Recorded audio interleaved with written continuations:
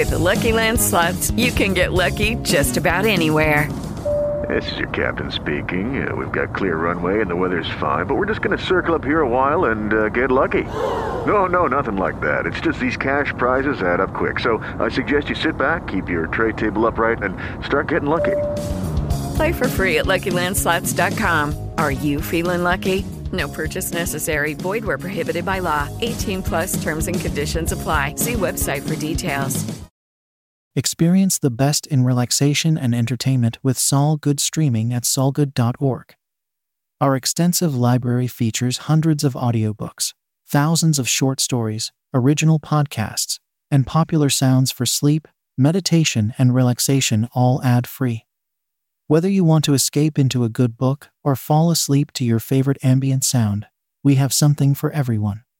Go to solgood.org to start streaming and discover your new go-to for entertainment and relaxation. That's solgood.org. Section 16. The Strength of God concerning the Reverend Curtis Hartman. The Strength of God.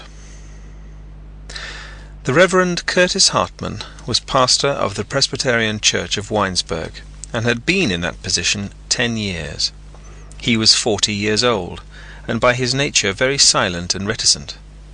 To preach, standing in the pulpit before the people, was always a hardship for him, and from Wednesday morning until Saturday evening he thought of nothing but the 2 sermons that must be preached on Sunday. Early on Sunday morning he went into a little room called a study in the bell tower of the church and prayed. In his prayers there was one note that always predominated.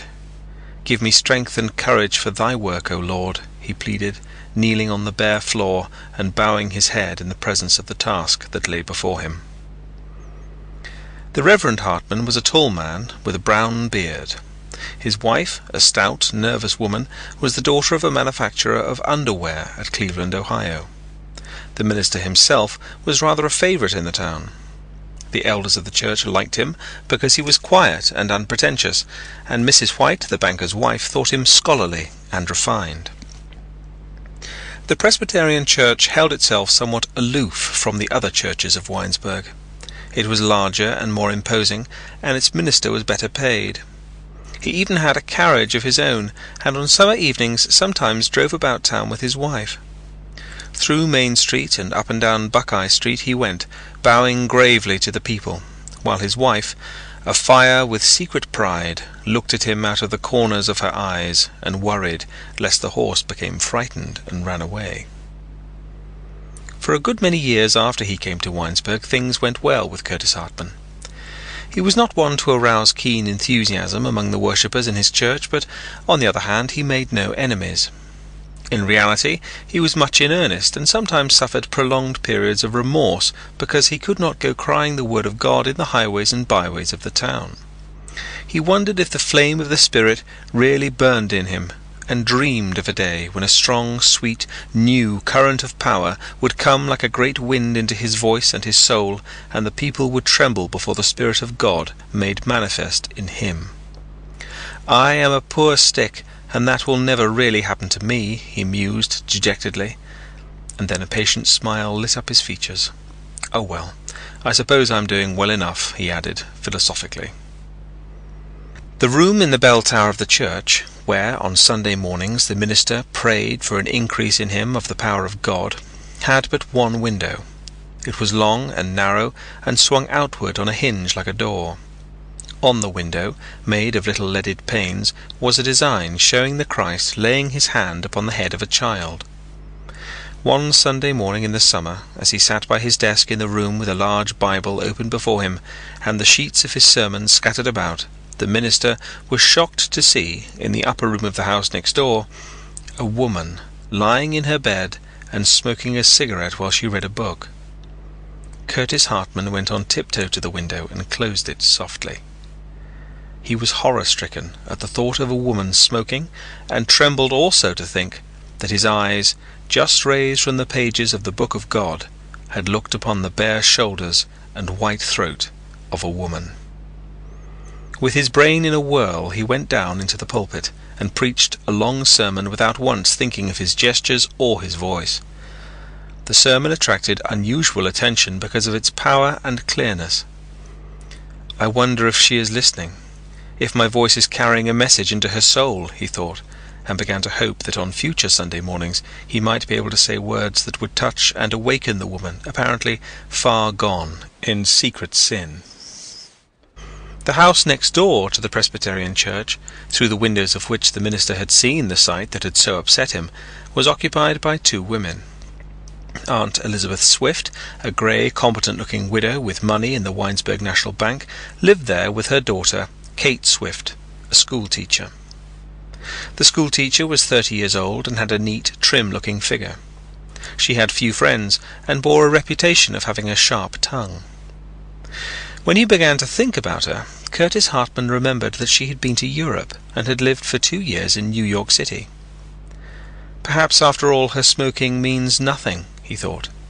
He began to remember that when he was a student in college and occasionally read novels, good, although somewhat worldly women had smoked through the pages of a book that had once fallen into his hands.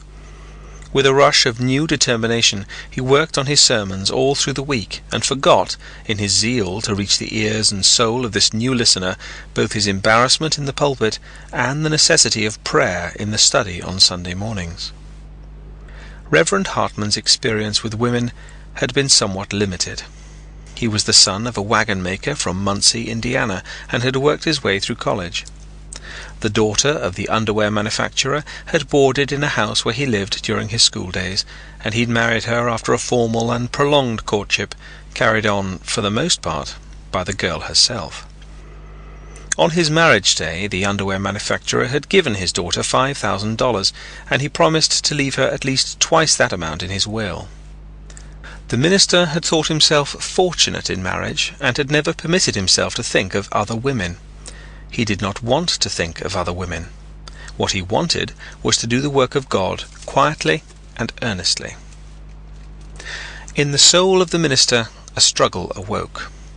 From wanting to reach the ears of Kate Swift, and through his sermons to delve into her soul, he began to want also to look again at the figure lying white and quiet on the bed.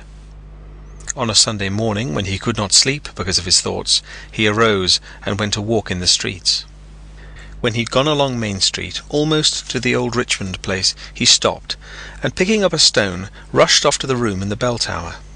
With the stone, he broke out a corner of the window and then locked the door and sat down at the desk before the open Bible to wait. When the shade of the window to Kate Swift's room was raised, he could see, through the hole, directly into her bed. But she was not there. She also had arisen and had gone for a walk, and the hand that raised the shade was the hand of Aunt Elizabeth Swift. The minister almost wept with joy at this deliverance from the carnal desire to peep, and went back to his own house, praising God. In an ill moment he forgot, however, to stop the hole in the window. The piece of glass broken out of the corner of the window just nipped off the bare heel of the boy, standing motionless and looking with rapt eyes into the face of the Christ. Curtis Hartman forgot his sermon on that Sunday morning. He talked to his congregation, and in his talk said that it was a mistake for people to think of their minister as a man set aside and intended by nature to lead a blameless life. Out of my own experience I know that we, who are the ministers of God's word, are beset by the same temptations that assail you, he declared. I have been tempted and have surrendered to temptation. It is only the hand of God placed beneath my head that has raised me up. As he has raised me, so also will he raise you. Do not despair. In your hour of sin, raise your eyes to the skies, and you will be again and again saved. Resolutely the minister put the thoughts of the woman in the bed out of his mind, and began to be something like a lover in the presence of his wife. One evening, when they drove out together, he turned the horse out of Buckeye Street, and in the darkness on Gospel Hill, above Waterworks Pond, put his arm about Sarah Hartman's waist. When he'd eaten breakfast in the morning and was ready to retire to his study at the back of his house, he went around the table and kissed his wife on the cheek. When thoughts of Kate Swift came into his head, he smiled and raised his eyes to the skies. "Intercede for me, Master," he muttered. "Keep me in the narrow path intent on thy work." And now began the real struggle in the soul of the brown-bearded minister. By chance he discovered that Kate Swift was in the habit of lying in her bed in the evenings and reading a book. A lamp stood on a table by the side of the bed, and the light streamed down upon her white shoulders and bare throat.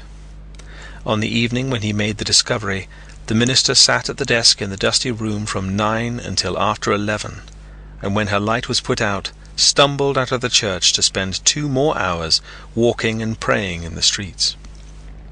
He did not want to kiss the shoulders and the throat of Kate Swift, and had not allowed his mind to dwell on such thoughts. He did not know what he wanted. "I am God's child, and he must save me from myself," he cried in the darkness under the trees as he wandered in the streets. By a tree he stood and looked at the sky that was covered with hurrying clouds. He began to talk to God intimately and closely.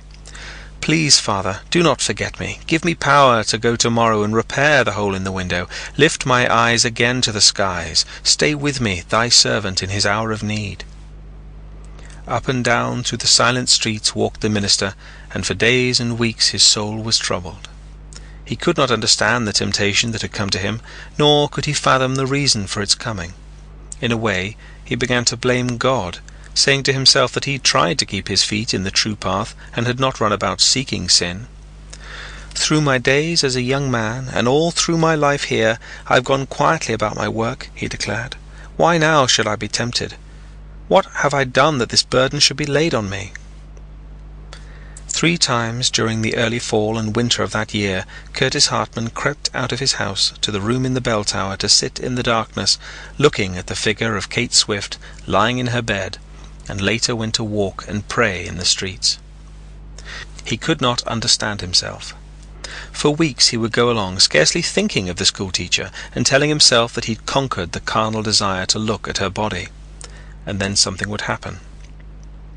As he sat in the study of his own house, hard at work on a sermon, he would become nervous and begin to walk up and down the room.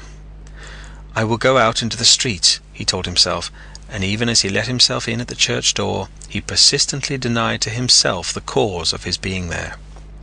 "I will not repair the hole in the window, and I will train myself to come here at night and sit in the presence of this woman without raising my eyes. I will not be defeated in this thing. The Lord has devised this temptation as a test of my soul, and I will grope my way out of darkness into the light of righteousness." One night in January, when it was bitter cold and snow lay deep in the streets of Winesburg, Curtis Hartman paid his last visit to the room in the bell tower of the church. It was past 9 o'clock when he left his own house, and he set out so hurriedly that he forgot to put on his overshoes. In Main Street no one was abroad but Hop Higgins, the night watchman, and in the whole town no one was awake but the watchman and young George Willard, who sat in the office of the Winesburg Eagle trying to write a story. Along the street to the church went the minister, ploughing through the drifts and thinking that this time he would utterly give way to sin. "I want to look at the woman, and to think of kissing her shoulders, and I am going to let myself think what I choose," he declared bitterly, and tears came into his eyes. He began to think that he would get out of the ministry and try some other way of life. "I shall go to some city and get into business," he declared. "If my nature is such that I cannot resist sin, I shall give myself over to sin. At least I shall not be a hypocrite, preaching the word of God with my mind thinking of the shoulders and neck of a woman who does not belong to me." It was cold in the room of the bell tower of the church on that January night, and almost as soon as he came into the room Curtis Hartman knew that if he stayed he would be ill. His feet were wet from tramping in the snow, and there was no fire. In the room in the house next door, Kate Swift had not yet appeared. With grim determination the man sat down to wait. Sitting in the chair and gripping the edge of the desk on which lay the Bible, he stared into the darkness, thinking the blackest thoughts of his life. He thought of his wife, and for the moment almost hated her. "She's always been ashamed of passion and has cheated me," he thought. "Man has a right to expect living passion and beauty in a woman. He has no right to forget that he is an animal, and in me there's something that is Greek. I will throw off the woman of my bosom and seek other women. I will besiege this schoolteacher. I will fly in the face of all men. And if I am a creature of carnal lusts, I will live then for my lusts." The distracted man trembled from head to foot, partly from cold, partly from the struggle in which he was engaged. Hours passed, and a fever assailed his body. His throat began to hurt, and his teeth chattered. His feet on the study floor felt like 2 cakes of ice. Still, he would not give up. "I will see this woman, and will think the thoughts I have never dared to think," he told himself, gripping the edge of the desk and waiting. Curtis Hartman came near dying from the effects of that night of waiting in the church, and also he found in the thing that happened what he took to be the way of life for him. On other evenings, when he'd waited, he'd not been able to see, through the little hole in the glass, any part of the schoolteacher's room except that occupied by her bed. In the darkness, he'd waited until the woman suddenly appeared sitting in the bed in her white nightrobe. When the light was turned up, she propped herself up among the pillows and read a book. Sometimes she smoked one of the cigarettes. Only her bare shoulders and her throat were visible. On the January night, after he'd come near dying with cold, and after his mind had 2 or 3 times actually slipped away into an odd land of fantasy, so that he had by an exercise of willpower to force himself back into consciousness, Kate Swift appeared. In the room next door a lamp was lighted, and the waiting man stared into an empty bed.